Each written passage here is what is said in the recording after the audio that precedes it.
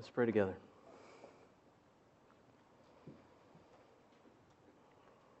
Father, as we turn to a portion of our time together this morning, a time that is marked by hearts in a posture of worship. Father, we have worshiped with purpose in song, in obedience to your word. We have worshiped through our prayers as we have together presented requests. We have acknowledged sin.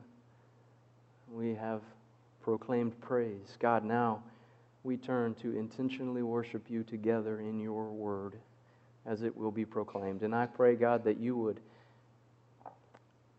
honor your word among your people.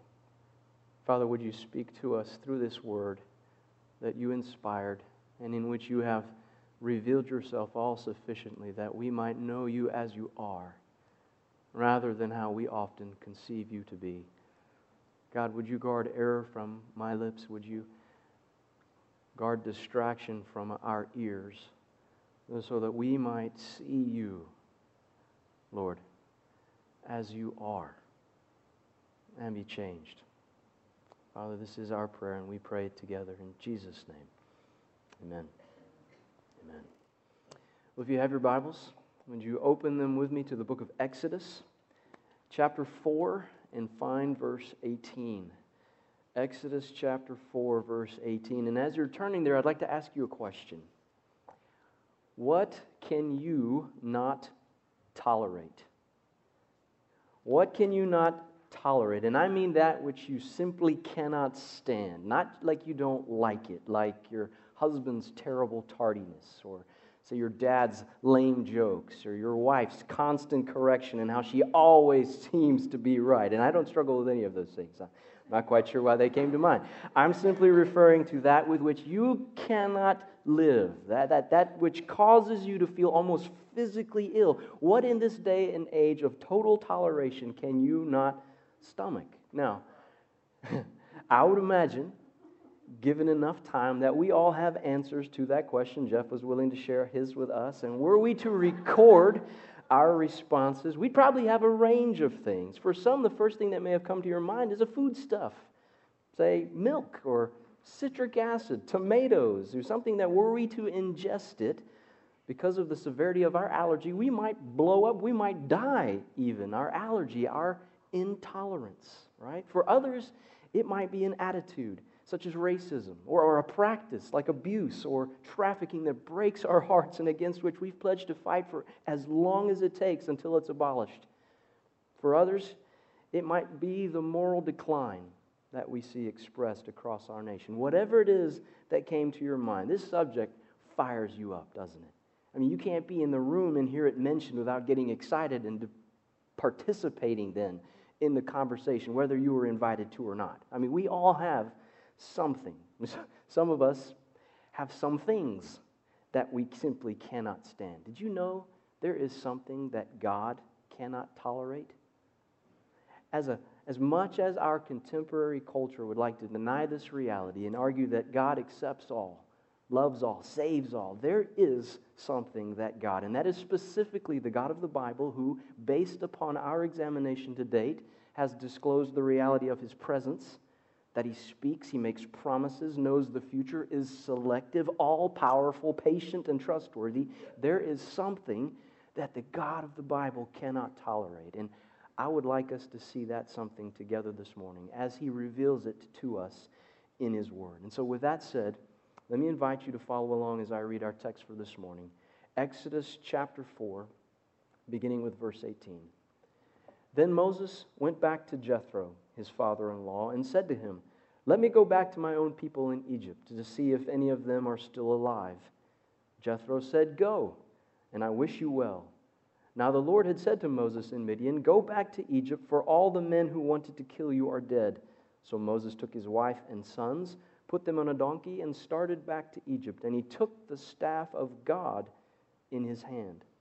The Lord said to Moses, "When you return to Egypt, see that you perform before Pharaoh all the wonders I have given you the power to do. But I will harden his heart, so that he will not let the people go. Then say to Pharaoh, this is what the Lord says, Israel is my firstborn son, and I told you, let my son go, so he may worship me. But you refused to let him go, so I will kill your firstborn.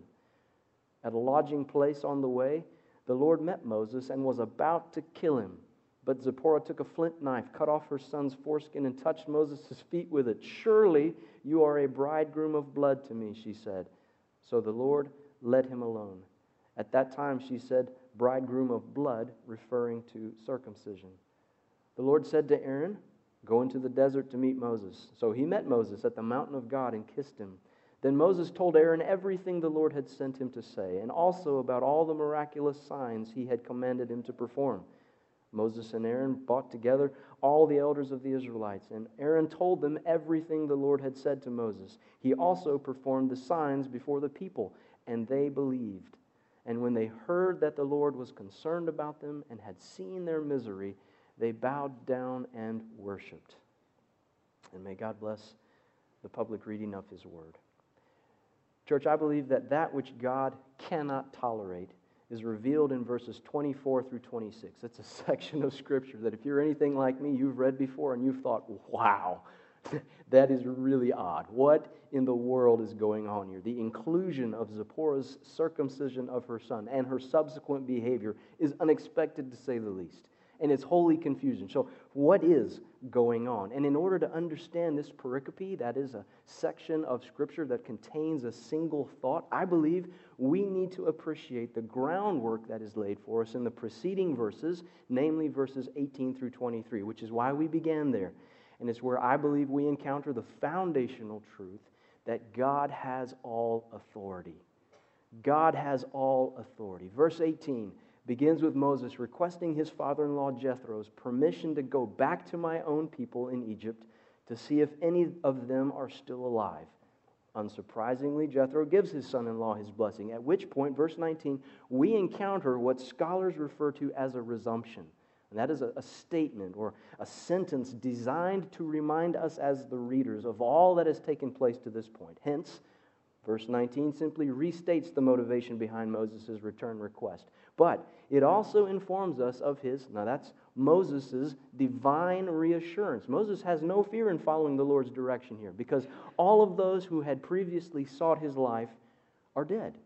And just in case any of us here this morning may have forgotten why this is significant, so hence the value of a resumption, some 40 years prior, Moses had killed an Egyptian in defense of a fellow Hebrew. When Pharaoh got wind of his actions, Moses fled to Midian, where he's been living for the past almost half century. And so Moses, somewhat like Victor Hugo's character Jean Valjean, he is a man guilty of a crime. But unlike Valjean, whose arch rival, the police officer Javert, for those of you who are Les Mis fans, Javert gives the man no quarter, correct? Except here, all of Moses' enemies are dead, and thus he's free to return without fear. And so in verse 20 then, we read that Moses took his wife and sons, put them on a donkey, and started back to Egypt. Now, at this point, it would seem that the natural flow of the story would continue with the opening line of verse 21 and the reminder to us as readers of all that the Lord commanded Moses to say upon his arrival in Egypt.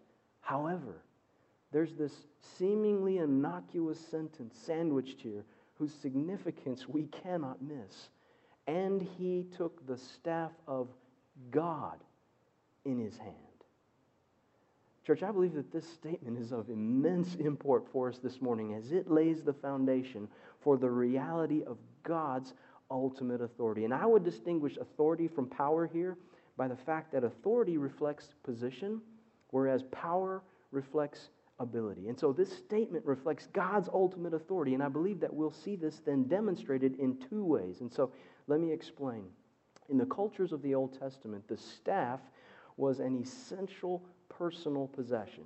It was a means of protection, of identification, and even a symbol of one's authority. As one scholar explains, from the point of view of identifying oneself, a staff was in certain ways the equivalent in the ancient culture of what a passport or a wallet or a driver's license would be today. From the point of view of protection, it was the ancient equivalent of a sidearm. So you had to have a permit if you wanted to carry one of these things. And for the point of view of its function as a symbol of one's personal authority, A modern analogy might be one's photo ID, or even in some cases a parking pass. And so a staff wasn't simply a stick, it was a symbol, and its significance intimately tied to its owner. Thus, we read of the staff being the only item possessed by a person in the Scriptures, as described in Genesis 32:10, where Jacob describes his staff as the only item that he had with him when he crossed the Jordan. In other instances, we find it's the first thing that's named in a short list of possessions, such as Jesus' warning in Luke 9, verse 3, to take nothing for you with the journey, no staff, no bag, no bread, no money. The staff also reflected identity as revealed in the scandalous story of Judah and Tamar recorded in Genesis 38, where, if you recall, Tamar demands Judah's staff as a pledge guaranteeing his payment in exchange for her services. The staff was an instrument of significance, great significance in the Old Testament, and one representative of authority, as specifically expressed in Genesis 49, where Jacob, as he's blessing his sons, declared, "The scepter will not depart from Judah, nor the ruler's staff from between his feet until he comes to whom it belongs, and the obedience of the nations is his." The staff was a symbol of authority. Now, do you notice there whose staff is described in verse 20? It's not Moses' staff, is it? Although that's how it is described in the verses that we studied previously. When God spoke to Moses from the burning bush, providing him with 3 powerful demonstrations of his, that's God's authority. The staff was clearly Moses', correct? However, here in verse 20 of chapter 4, we read he took the staff of God in his hands. And church, I believe that this association distinguishes God's authority as ultimate, because this staff is the means by which God first demonstrates his authority, thus authenticating Moses' role as his servant before the elders, who we're told believed. The staff is also the first display of God's authority before Pharaoh, who, as we'll see in weeks to follow, rejects God. Yet the staff, Aaron's in this case, but it's still the staff, swallows those of Pharaoh's magicians, if you recall, demonstrating Yahweh's supremacy, his ultimate authority. And the staff also features prominently, as we'll see in weeks to come, in the initiation of various plagues, in the miracle at the Red Sea, and the miraculous provision of water for the people when they get to the wilderness near Sinai. And in each of these circumstances, the staff, God's staff, stands as a symbol of his ultimate authority. It's interesting to note that the only other instance in which Moses refers to this staff as God's staff is in Exodus chapter 17 and verse 9. We're facing the Amalekites near Rephidim. Moses directs Joshua to select some men to fight the Amalekites, while he says, "I'm going to go stand on the top of the hill with the staff of God in my hands." And if you recall the story, as long as Moses held that staff up, the Israelites were what? They were winning, victorious. But as soon as his arms got tired and that staff dropped, they began to lose. And thus Aaron and Hur sat Moses on a stone and they propped the man's arms up. Again, the picture we're given here, I believe, is of God's ultimate authority. And so at the conclusion of verse 20, here in our text, we see that God has endowed Moses with his authority, which is ultimate, and which I believe is then demonstrated by 2 things that the Lord then says, with the first being God's promise to harden Pharaoh's heart. God's promise to harden Pharaoh's heart. Verse 21, the Lord says to Moses, "When you return to Egypt, see that you perform before Pharaoh all of the wonders I have given you the power to do. But I will harden his heart so that he will not let the people go." Yahweh informs Moses that as the God who possesses all authority, he will harden or make stubborn Pharaoh's heart. God has all authority such that he is able to direct the hearts of humans. Now, at first glance, this statement likely raises a couple concerns. First of all, if the Lord hardens Pharaoh's heart, why is Pharaoh still held responsible? And second, what part, if any, does Pharaoh play in the hardening of his heart? Is Pharaoh simply a robot? What role does Pharaoh's will play in this process? And church, this is a difficult subject to address without raising the temperature in the room. Because as human beings, we can't stand the thought that we are never not in control of all our life circumstances, can we? We push back.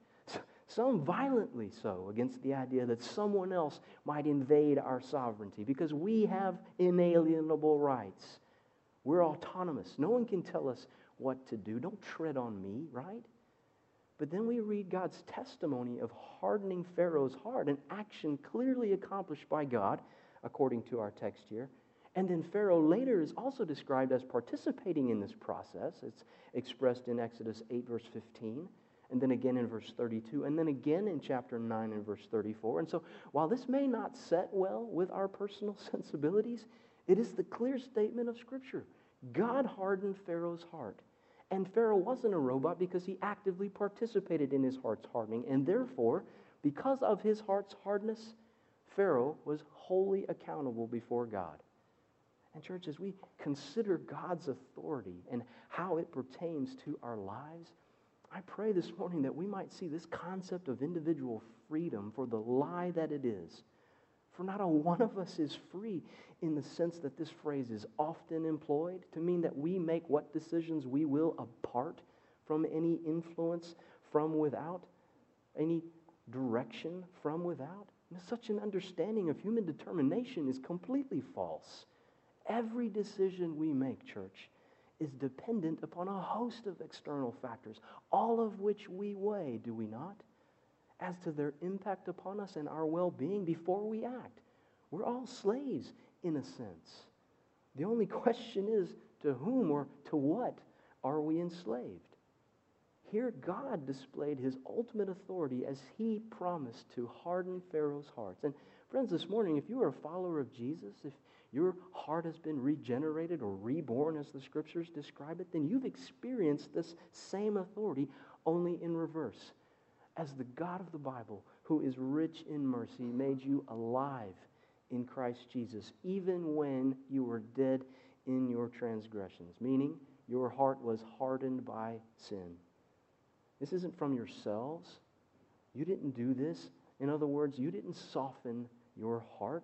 It's the gift of God, not by works, so that no one can boast. Emmanuel, I believe that God demonstrated his ultimate authority as he promised to harden Pharaoh's heart. And second, as he pledged to take the life of Pharaoh's son.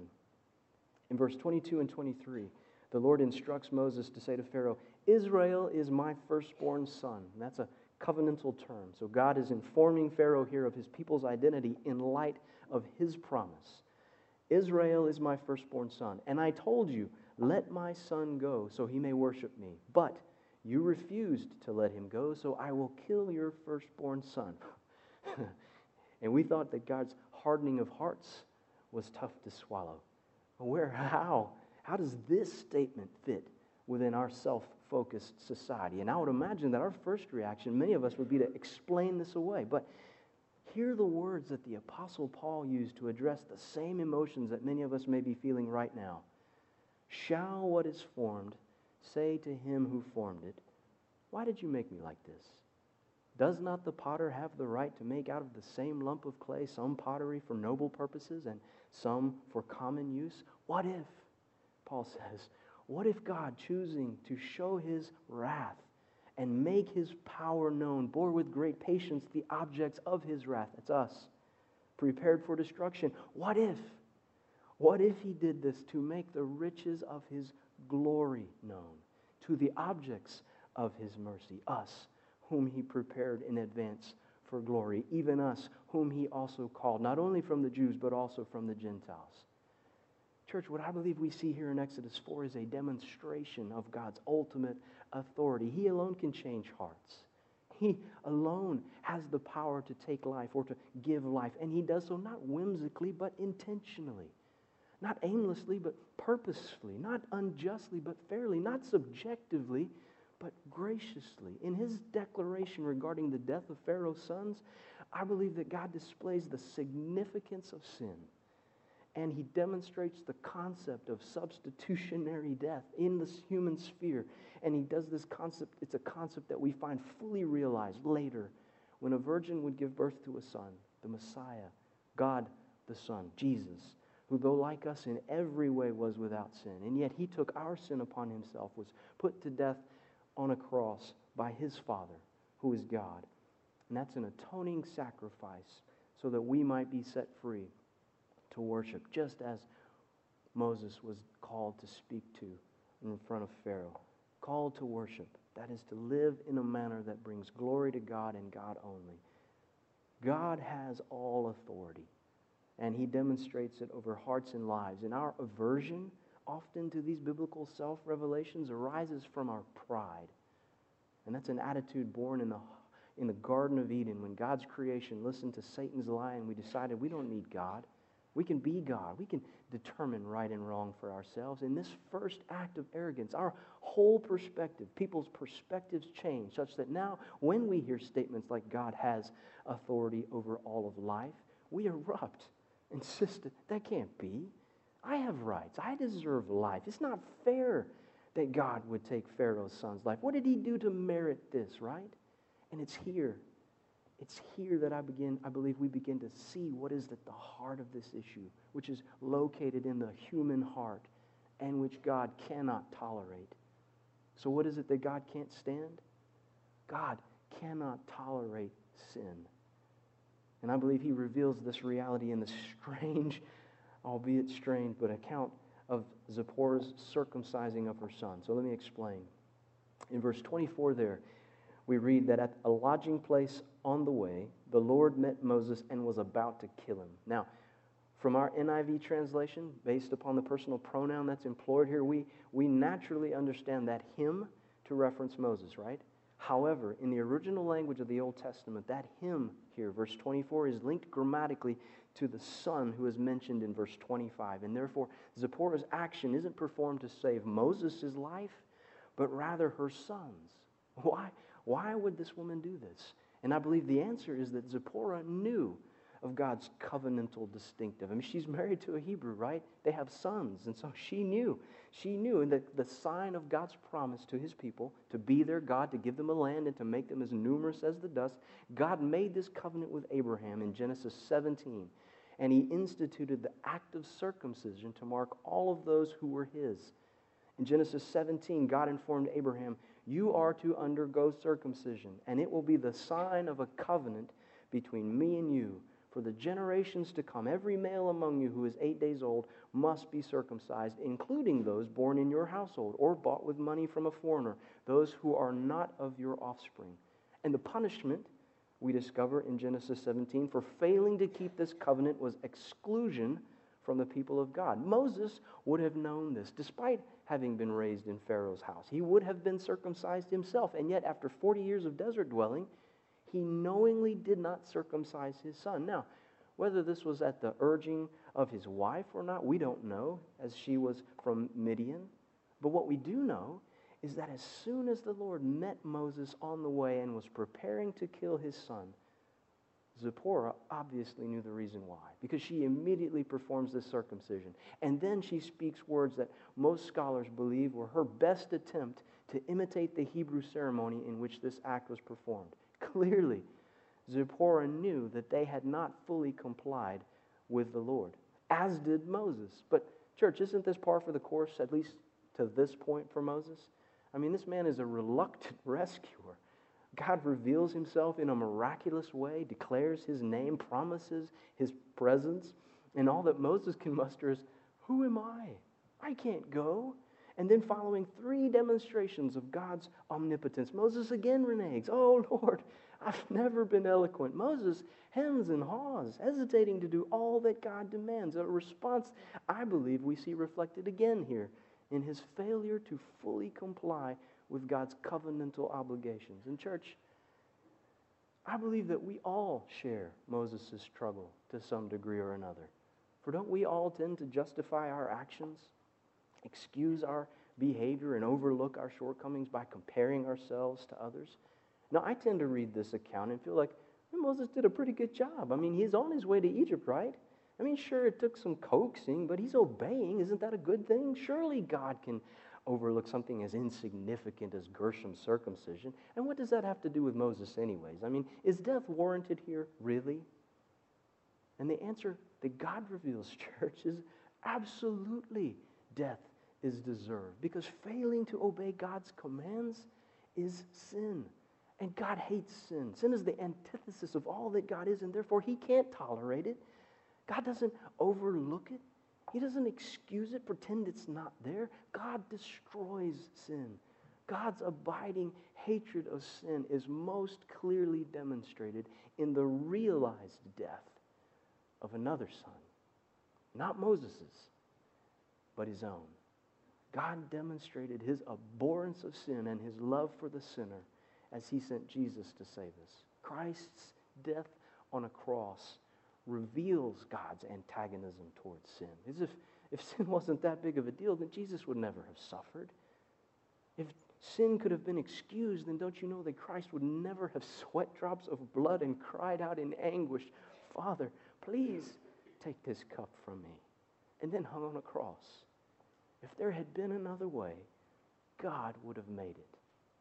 But such is the offense of sin, church, that God cannot tolerate it. And yet I fear there are many in our culture today who fail to fully appreciate the offense of sin.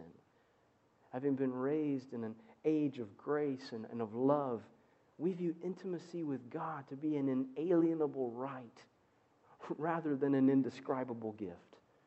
We view sin like crumbs that collect on a table after a meal, something that we can merely sweep off with an arm or leave, depending.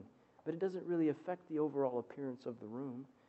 But friends, this isn't the picture presented us in the Bible. This is not the attitude reflected by the God of the Bible. The God who has all authority cannot tolerate sin. He can't be in the presence of sin, and thus all who sin are separated from God and everything that He is. Love, joy, peace, patience, kindness, goodness, gentleness, self-control, light, life. Our lives are marked by the opposites of these attributes. We're born into a world marked by hate, sadness, conflict, hurry, anger, evil, brutality, pride, addiction, darkness, death.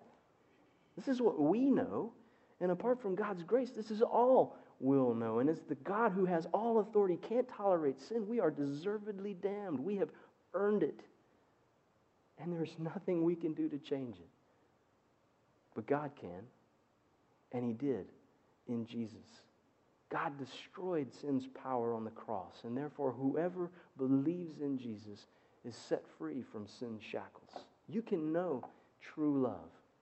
You can experience genuine joy and possess perfect peace in Jesus. This is the gospel, and it is a gospel of grace. I am continually, daily overwhelmed by God's amazing grace, that He could love a sinner condemned, unclean like me. And He does. The God who has all authority and who cannot tolerate sin loves me, and He loves you so much that He died to save us. And you can know this truth this morning. Why? Because God fulfills His promises. God fulfills His promises. And I know that we've made the point earlier that God makes promises, but let me just remind you that our God also fulfills His promises. In verse 27, there in your Bibles through to the end of chapter 4, we're given this account of Moses meeting Aaron, and then the two of them arriving in Egypt, gathering the elders and performing all of the signs just as God had directed them to. And lo and behold, what happens? We read verse 31. And they believed. And when they heard that the Lord was concerned about them and had seen their misery, they bowed down and worshiped. Church, this is the very response that God had promised Moses back in chapter 3 and verse 18. And so the point that I want you to hold on to this morning as we close is that God fulfills His promises. He has all authority as the Creator who was before all that is came to be. He is ultimate, and He cannot tolerate sin. Thus, we all deserve His wrath. But God has promised that whoever believes in Jesus will not perish, but will have eternal life. This is God's grace, church. This is God's grace. But there is nothing amazing about this grace. There is nothing amazing about this grace as long as there is no appreciation of God's intolerance for sin. And I want to say that one last time. There is nothing amazing about this grace as long as there is no appreciation of God's intolerance for sin. Do you know this morning God's attitude towards sin?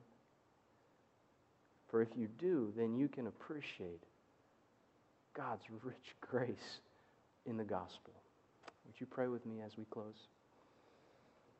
Father God, you are a God of grace. And we use this term often flippantly within the church, failing to appreciate the depth that it conveys, the depth of your love, of the lengths to which you went to demonstrate your love for us. Father, for those who fail to appreciate the offense of sin, your grace is as nothing. For to our minds, we deserve what we receive from you because we merit it to some degree or another. But Father, when we realize that sin is that against which all your wrath is directed, holy wrath, a wrath that fully communicates your love. Lord, and for men and women who struggle to distinguish the two or to see the two as the same, how can an act of wrath and antagonism be loving? Father, that is what we read about in the Scriptures. That is what we see demonstrated in this gospel, how you came and provided us with grace out of love, justice, so that we might believe you to be who you are. Father, for a God that would overlook wrongdoing could not be trusted, would lack consistency, and would therefore be unfaithful. And yet, God, you are faithful, and you never change. Father, I pray that you would give each of us a growing appreciation for your abhorrence of sin, and thereby appreciate what makes your grace so amazing. And Father, if there is anyone this morning who has not come to realize these things, but having heard your gospel this morning, their hearts have changed, God, only a work that you can do as our hearts realize what you have done for us, and that you are God, and that we are sinful, and that we need to be saved. Lord, if there are those who have felt that way this morning, then as we stand in a moment and close our time together, God, would you bring them to find me, talk to me, Lord, that we might discuss at depth more of what this beautiful gospel means and how it provides us with hope unto eternity. Father, we thank you for your grace and that it is amazing. In Jesus' name, amen.